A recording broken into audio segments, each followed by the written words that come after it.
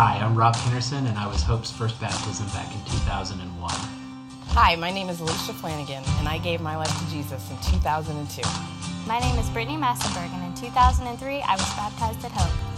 I'm Christy Semler, and I made my faith public at Hope in 2004. My name is Lou Vidala, and in 2005, I was baptized at Hope. My name is Patrick Sandberg, and in 2006, I started following Christ. I'm Ryan Pulliam, and in 2007, Jesus changed my life. My name is Jerry, and in 2008, I had the joy of proclaiming that my life belongs to Jesus. My name is David Immersion, and in 2009, I made my faith public at Hope Baptist Church. We are the Amazons, and in 2010, we were saved and baptized at Hope. Hi, I'm Zach King, and in 2011, I gave my life to Jesus Christ. My name is Chaz Feathers, and in 2012, I became a Jesus follower. My name is Sierra. This year I became a Christian, and today I'm getting baptized.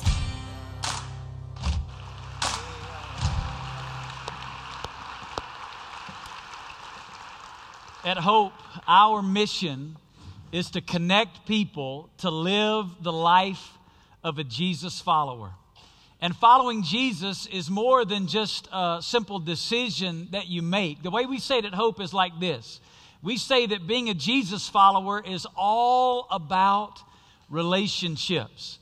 You say, what do you mean when you say that following Jesus is all about relationships? Well, when we first became a church family over 11 years ago now, when we started as a fellowship, we took a year and we studied through the Gospels and we examined the life of Christ.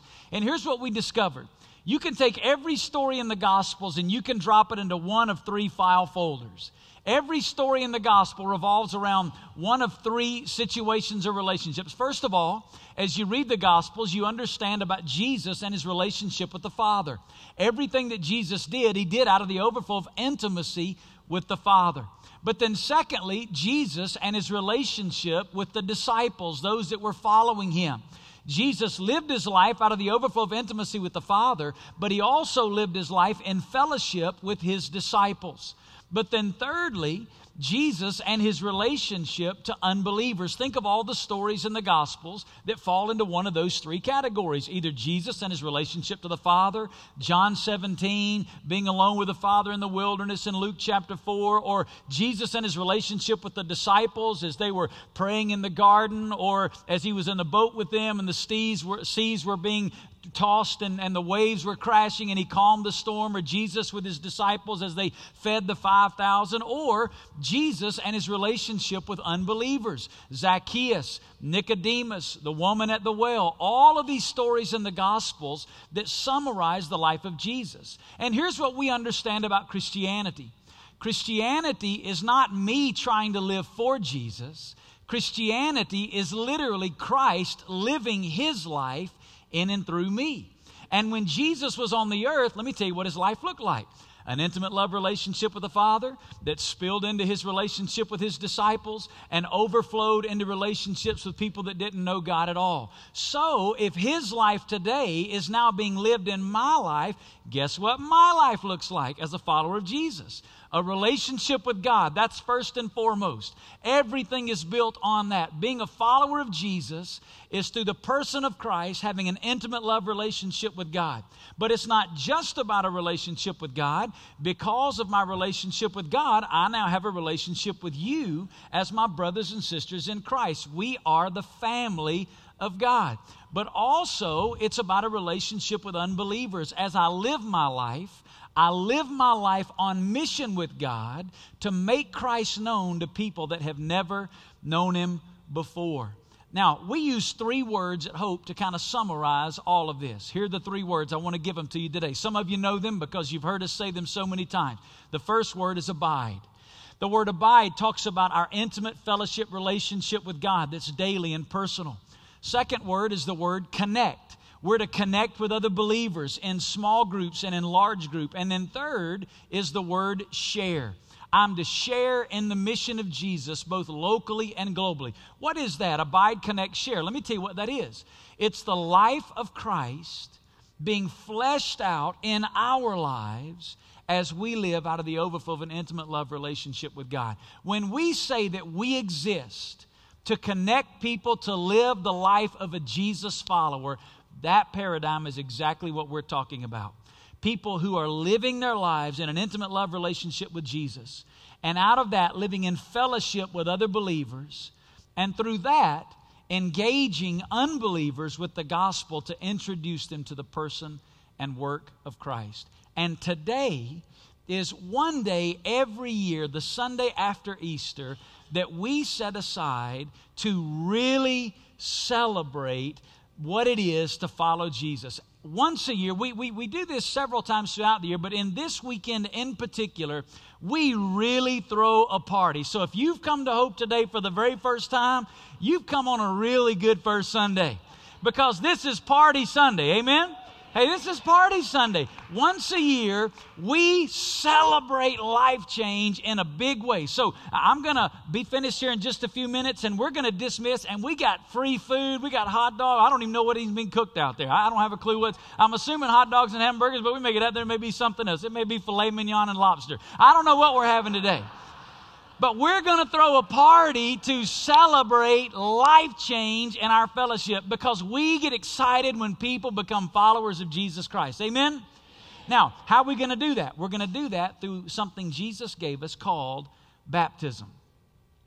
You say, well, if following Jesus is all about relationships with God, with one another, and with the world, what in the world does baptism have to do with that? Let me tell you what baptism has to do with that. Baptism is a public celebration testifying, proclaiming that I am a Jesus follower. That's what baptism is. It's a public celebration that's a testimony that I am a follower of Jesus. And we're going to be baptizing people all day long in our services. Some of them came today prepared to be baptized. You heard the young lady in the video. She's going to be baptized today. Some of you didn't know you were going to get baptized today, but guess what? You are. You said, what are you talking about? Hang on, I'll explain it, all right? I want to show it to you in the Bible. Turn in your Bible, if you have it with you this morning, to Acts chapter 2. Turn over to Acts chapter 2, and I want to read verses 41, and then I want to skip down and read verses 47. And then I want to draw some truths out of these verses to help us understand why we celebrate this thing called baptism. Verse 41, then verse 47. If you don't have your Bible, we got it up on the screen for you so you can follow along. It says, so then those who had received his word were baptized. And that day there were added about 3,000 souls. Now skip down to verse 47. It says, praising God and having favor with all the people. And the Lord was adding to their number day by day those who were being saved. Baptism is a public celebration testifying that I'm a Jesus follower. So what I want to do is I want to break that down for you with 3 very simple statements so that we understand what baptism is and why it is so significant. We've done, in the evangelical church in America, somewhat of a disservice to baptism. In our emphasis in the gospel and the reality that it's only Jesus that saves. And listen, that is the truth. We so de-emphasize baptism that we almost made it seem like baptism's not really important at all. But the New Testament gives us something very different than that. Baptism is very important. Baptism doesn't save us. Baptism doesn't make us any more right with God. But baptism is very important, and I want you to understand why. Here's the first reason. Baptism publicly declares my relationship with Jesus. Remember how I said following Jesus is about 3 relationships? First of all, it's about a relationship with Jesus. Second, it's about a relationship with brothers and sisters in Christ. And third, it's about a relationship with the world. Well, baptism, first and foremost, publicly celebrates, it publicly declares my relationship with Jesus. Look back at verse 41. It says, so then those who had received his word were baptized. Let me give you the context. In Acts chapter 2, Jesus empowered the church by the Holy Spirit to begin to proclaim the gospel. And if we read all of Acts chapter 2 up to verse 41, here's what happened. Simon Peter stood up on what was called the day of Pentecost, and Simon Peter boldly preached the gospel. He expounded the truth of Jesus' death, burial, and resurrection. He did it from the Old Testament. He shared out of the life of Christ that he'd followed for 3.5 years.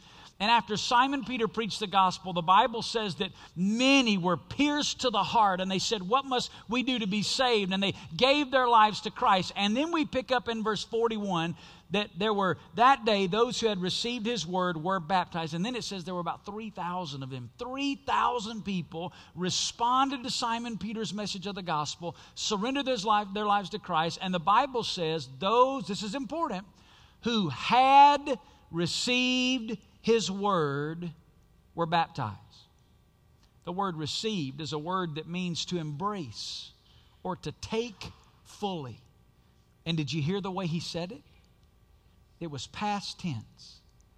Those who had received his word, those who had embraced the gospel, those who had fully received everything that Christ had given them.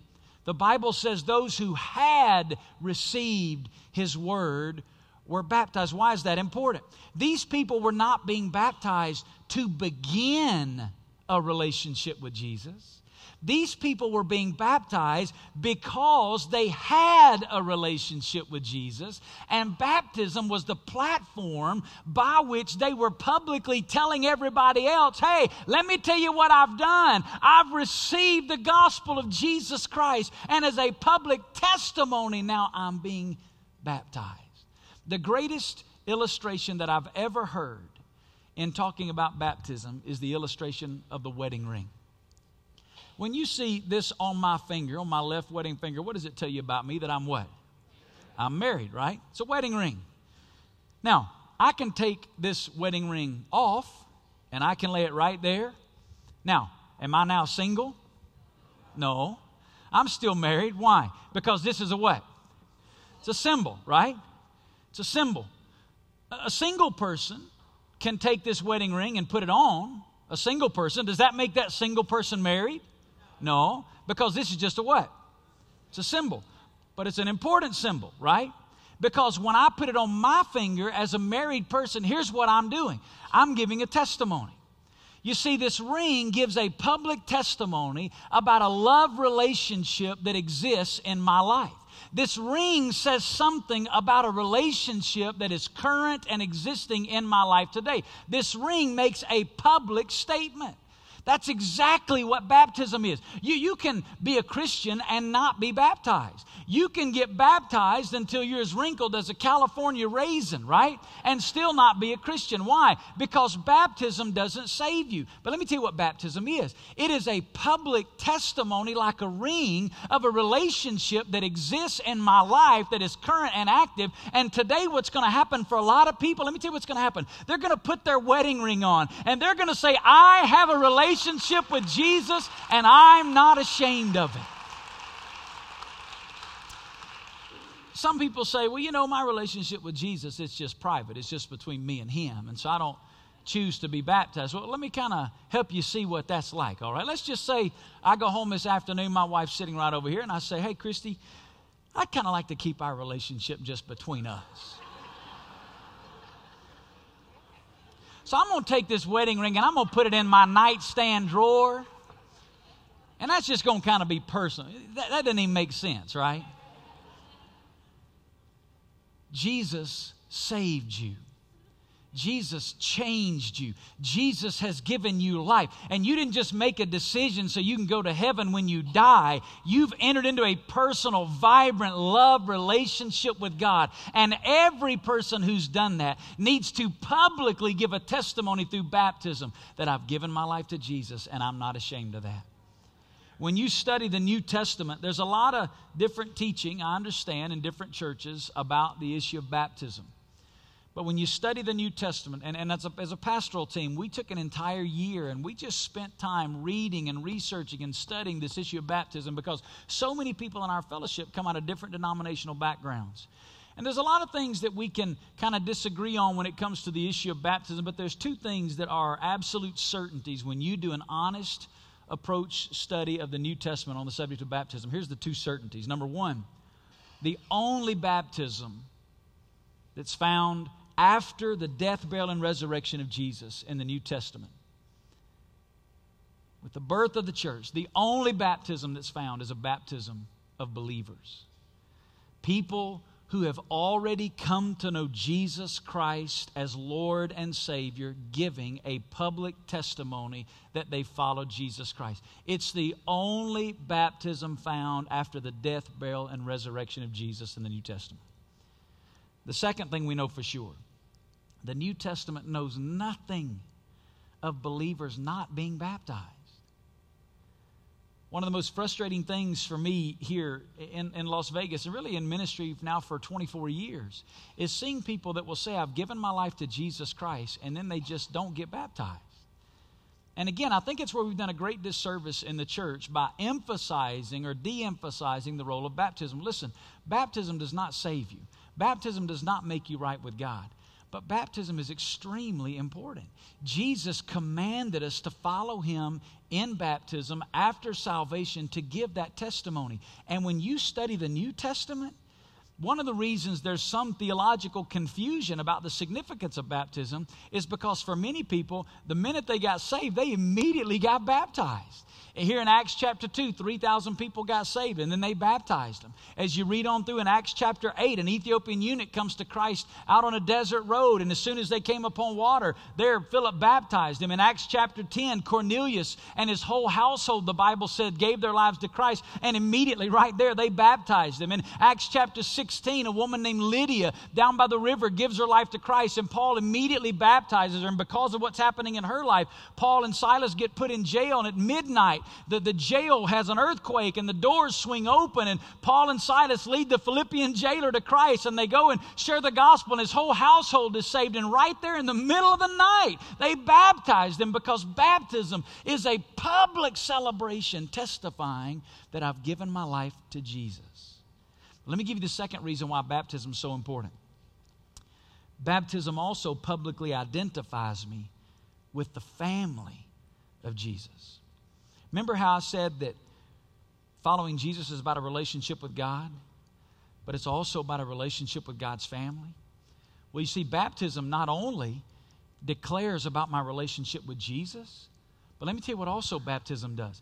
Baptism identifies me with the family of Jesus. Let me show it to you. Back in verse 41, it says, and that day there were added about 3,000 souls. First it says, those who received his word were baptized, and then it says, and that day there were added about 3,000 souls. Now that begs the question, added to what? The word added is a word that literally means to join together with. The Bible says these people embraced the gospel, and then they were baptized, and that added them to something. Now, let me tell you what it didn't add them to. It didn't add them to the spiritual family, God's family. As soon as you're born again into relationship with God, you become a part of the spiritual family of God. But let me tell you what it did add them to. It added them to the visible expression of the spiritual family of God, which is the local church. You see, up until this point, the Bible tells us that there were about 120 followers of Jesus there in Jerusalem. They were meeting together. They were fellowshipping together. They were studying the Word together. But after verse 41, guess what? There were 3,120 of them. They were added to the visible community of Jesus there in Jerusalem. And it's a powerful statement that's being made. You see, when these people were baptized in Jerusalem, they were not only saying, we're now followers of Jesus.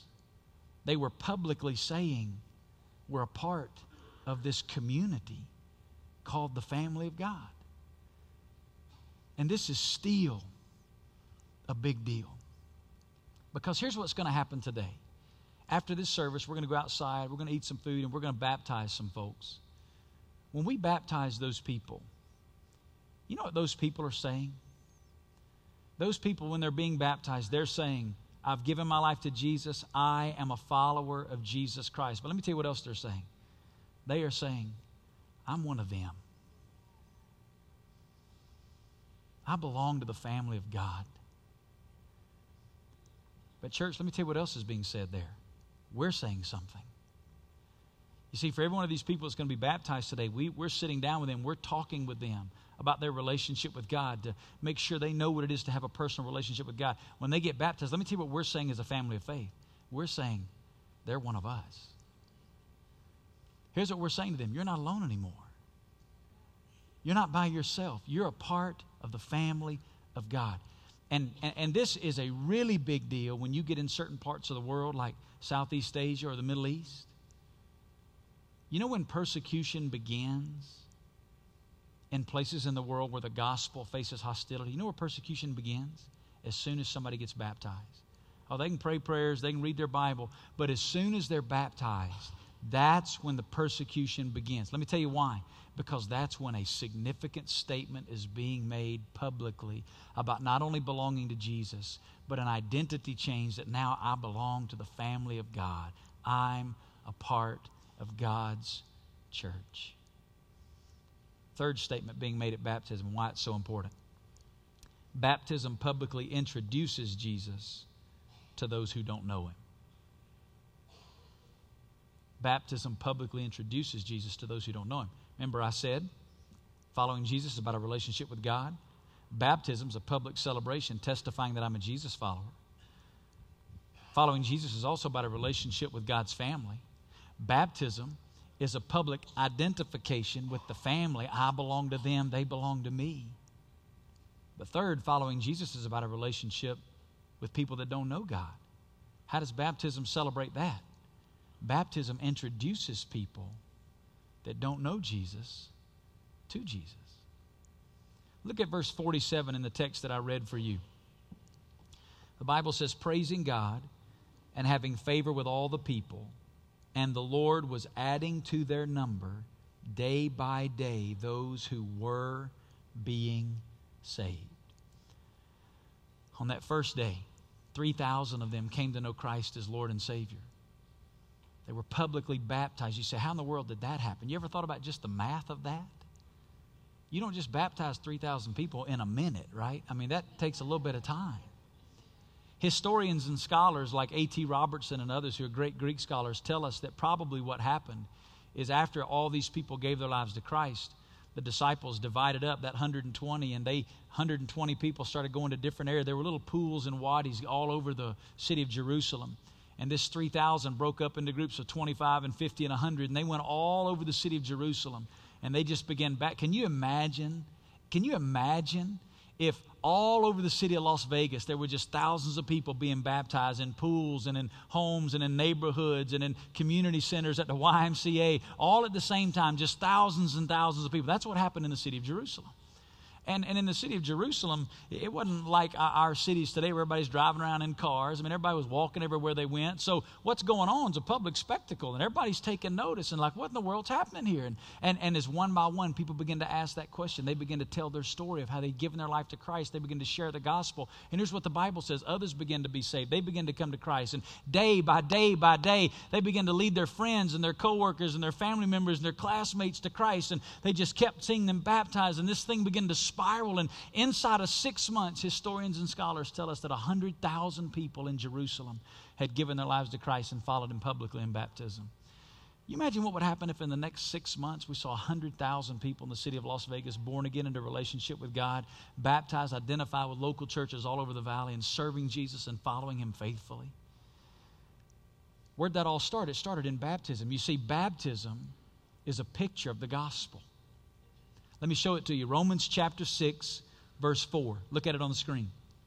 Therefore, we have been buried with him through baptism into death, so that as Christ was raised from the dead through the glory of the Father, so we too might walk in newness of life. Baptism is an illustration of the gospel. When we baptize somebody, what do? We take them down into the water. Why do we do that?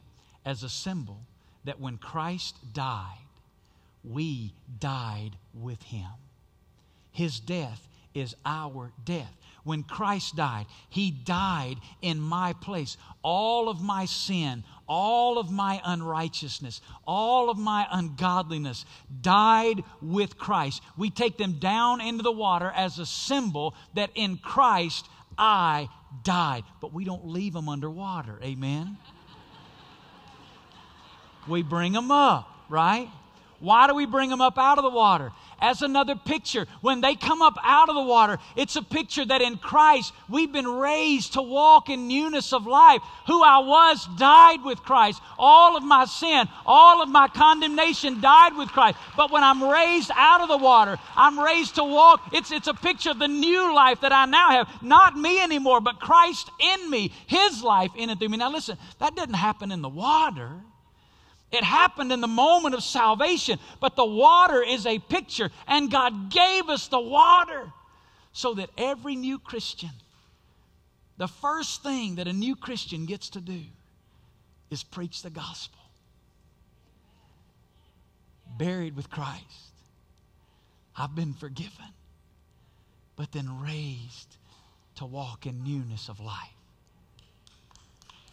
Now, that's why today we're going to celebrate baptism. And this morning, as I bring this time to a close, there are really a couple of major questions I want you to think about today. And here's the first one. Are you a Jesus follower? You see, what we're about to do in baptism is important.